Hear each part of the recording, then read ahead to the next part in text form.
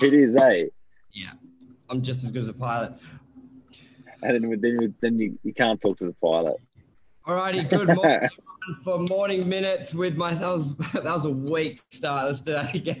Morning Minutes with myself, Michael Burgio, Mark Novak, and our special developer guest, David Allen, here to talk about this morning the basics, the 1, 2, 3. If you want to get into the development business, we're going to take you from the journey of you see a property on realestate.com, real commercial, or it's been introduced. What are the basic first couple steps you should be doing to see if it is a development site and it's worthwhile? Gents, good morning. Good morning, Michael. Good morning, Mr. Burgio. All righty, so David, do you want to just sort of maybe just start at the back about who you are? I know you've been on the show a couple times, but for anyone just tuning in, just to sort of qualify yourself with what you've done in the past with developments and what you do. Sure.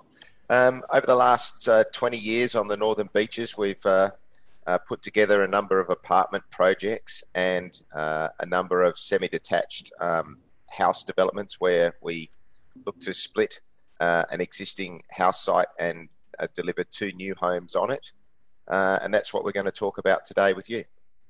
Beautiful. Because I think a lot of people, it's almost like training, you know, those like training or financial help people where they say or do all this stuff and they've never actually done it themselves. So it's let people know out there watching that you've done it. You're on the front lines, the grounds, you're dealing with councils, you're qualifying sites all the time. So I'll bring up a sheet that we've done, but do you want to talk us through it? And I'll bring it up in a sec.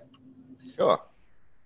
So the example that we're going to go through today is a real live property, but we'll just keep the information nice and simple. Yep. And what the situation was there's a property that was available for purchase or was introduced to us to consider. And so the first thing that we do is have a look at the property itself. You go inside. You go there inside. We go. Yep, there we go. So up on the screen. So the first thing that we like to do is... Did you do that yourself, Dave? No, I did it. I was going to say, you've really come leaps and bounds. Yes. First the headphones, now this. Yes, technical drawing skills. And so the first thing that we would often do is there's a public domain site called Six Maps, and we can put the link to that at the end of the program on that. And what that will do is allow you to map the area and the frontage of the site. And why is that important? Because if we were looking at this site to potentially put 2 homes on it, we need to understand its overall area and its frontage, because the next step that we need to do is then to look on the planning constraints of the property. And another great public domain website, which is New South Wales Planning Portal, which we'll also put a link up for you at the end of the show to have a look at. And it provides some information there that it's an R2 zoned low residential, and there's a minimum lot size of 700 square metres. Now, in theory, we need 1,400 square metres, yet this property is 1,340 square metres, so it's technically not able to be split in 2. However, if you fast forward 20 years of development experience, council will often consider the ability to split a block if it's within 5 to 10% of the notional range. So this would form... So just there, I'll interrupt because that's a huge thing. And a lot of people don't understand that. And this could mean some really good buying for people out there, because a lot of people, a lot of developers or people looking at subdivide, they will instantly just look at minimum lot 700, needs to be 1,400. If it's 1,398, no good, next property, which means there could be some good opportunity to buy some properties that people aren't thinking that way because they may not have the in-depth knowledge to do it. Do you think, is it a bit higher risk, or is it pretty strong, the precedent? But some properties, guys, are for like 400, 400. Some are 600, 600. Some are 700, 700. So it does change on depending on what area you're in, yeah? Yeah, and that's why you've got to jump on that planning link that I just popped in. So first step, you see a property, then you go to either 6 maps, get your lengths and your widths and your area size. So that means when you go to the planning portal and it tells you what zoning and the size, you know if it qualifies straight away. What's next, Dave? So we're at the stage now saying that there is a chance that council would consider the subdivision of that site. So then we start looking at, well, what are the alternative uses that we can use that site for, and the alternative outcomes, given that we think that there's an opportunity to split the block. And so speaking with various builders, planners, real estate agents such as yourselves, what is the target market looking for? And we've put a table in below there, Michael, if you want to put that up. And what we determined is that the market there would ultimately like two new homes, 4-bedroom, 2.5 bathroom, second living room, undercover garage for a couple of cars. And the most efficient way to deliver that is something like a GJ Gardner or one of the other project home people deliver an awesome quality home for something in that sort of $1.4 million range, $1.5 million range, including landscaping for 2 homes. And looking at several projects or several homes in that area, that seems to be the most efficient way to deliver an outcome there. But just so take a step. So your R2 subdivision. So within that, because R2 is quite common in Northern Beaches, so that applies to a lot of properties. But within there, you've got not just the style of properties. Let's say, for example, not to confuse people, but you may get a mixed use development like a B2, a B4, or an R3, and then you're actually deciding between because the R2 is actually quite simple because your options are quite minimal. Obviously, you got a lot of designs within, but it's really subdivision. But with R3, you've got to decide you could do a subdivision, or you may do a medium density unit block. You may do a boarding house. You may do a more showroom development. So you've actually got that step on different zonings as well, just to fill in the gap for people. And then when you've decided what style of product, then you go within the style of the style, which is what we're going through now. Yes, thank you. And so the point I was trying to make and didn't do it as well as you made it, Michael, was start with the outcome and work backwards. And, you know, the ultimate outcome is 2 homes. What is the most efficient way to deliver those 2 homes, but yet provide the quality and the features that the market wants? Because agents like you can only get the best price if you give the customers or the purchasers what they need. Yes. And the most efficient way around the block to achieve that, we thought, was a good quality project home on the budgets that we spoke about. So then we worked back another level of, you need to get a subdivision for the land in order to put the 2 homes on it. And if you were going to put the development application in for the subdivision, you put it in together with the homes. So taking a step back to looking at point B, what is the value of the outcome if you just had the development approval and didn't go and develop the homes? Because we want to look at all stages there and what the value, the cost, and the time and the risk is for each step. And funding's so hard as well on top of it to build houses or to do any of this. So you got to consider that in this move. Because I think a lot of people think... Well, David, you don't, because you're like a multi-gazillionaire, but most people have to. Yes. But I think a big point to let people know, David, is you don't have to be the builder who's going to do it to do the DA. I think a lot of people feel, well, I'm not a developer. I can't build it. I won't build it. So what's the point?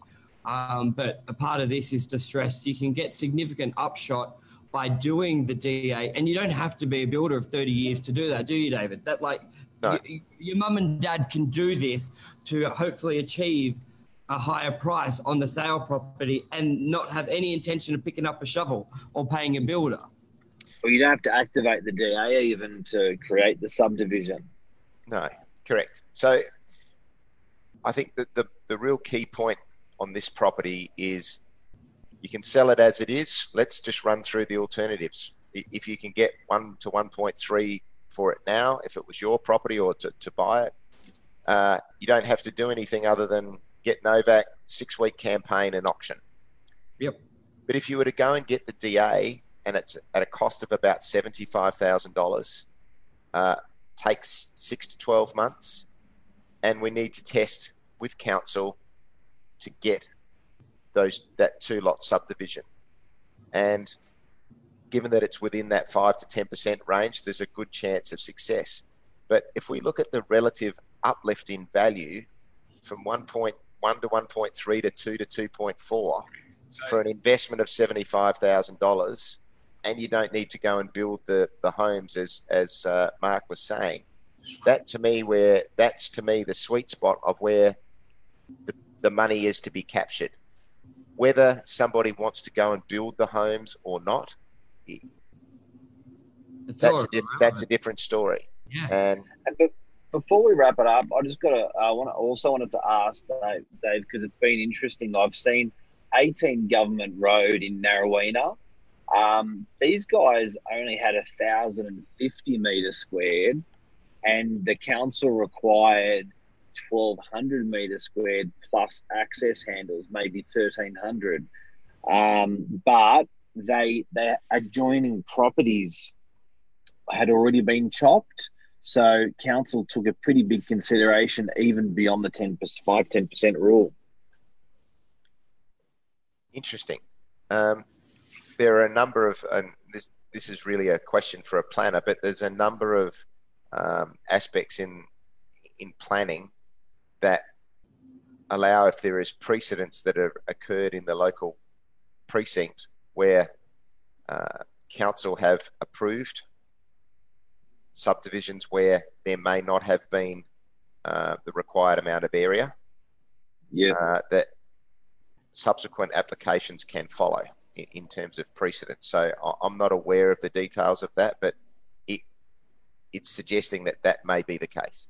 Yeah, and that's what you said at the beginning. So just a big takeaway, and the point of today's show, and thanks for coming on, David, is to give people out there the basic concept of a starting point and where an end point can be. I think a lot of people love the idea of doing a DA and doing a development, but they don't really know where a start and stop. It's like someone doing a home renovation and they start at the bathroom, then they end up doing everything, and they don't know the clear lines when to stop. So I hope today's show is really giving people the guidance of, you see a property, I've put the link for the 2 websites there, your 6 Maps, your New South Wales planning portal, to see if it's got legs. And a big thing that you said today, David, is don't just, if it says minimum 700 and you got a 1,390 square metre block, don't just rule it out straight away. As I think a good thing to do is see if there is precedent in the area, because technically if it says minimum 700 and you're under, then I'm assuming some councils would be pretty good at, yep, close enough, we're happy to allow it. And some may have a pretty hard opinion of, no, it doesn't qualify. So what Mark said, with one in especially Northern Beaches, there are a couple with precedent. So that would probably be a big step as well. And then they all have a curl to them, don't they? There's never like the shoe-in perfect development. There's always something curly on them. And that's where it's pretty important to get some good advice from a town planner, someone like David, to consult. Like what you said, realistically, if you're spending 75 grand on a DA and get a potential uplift of, in our example here, of $1 million, investing in 5 or 10 grand just for that second opinion of a consultant, or for the consultant to run the process. Like, you could either do 2 options, either get them to review it. What else? Anything else we need to add on to this, David, that you really want to get across? Sure.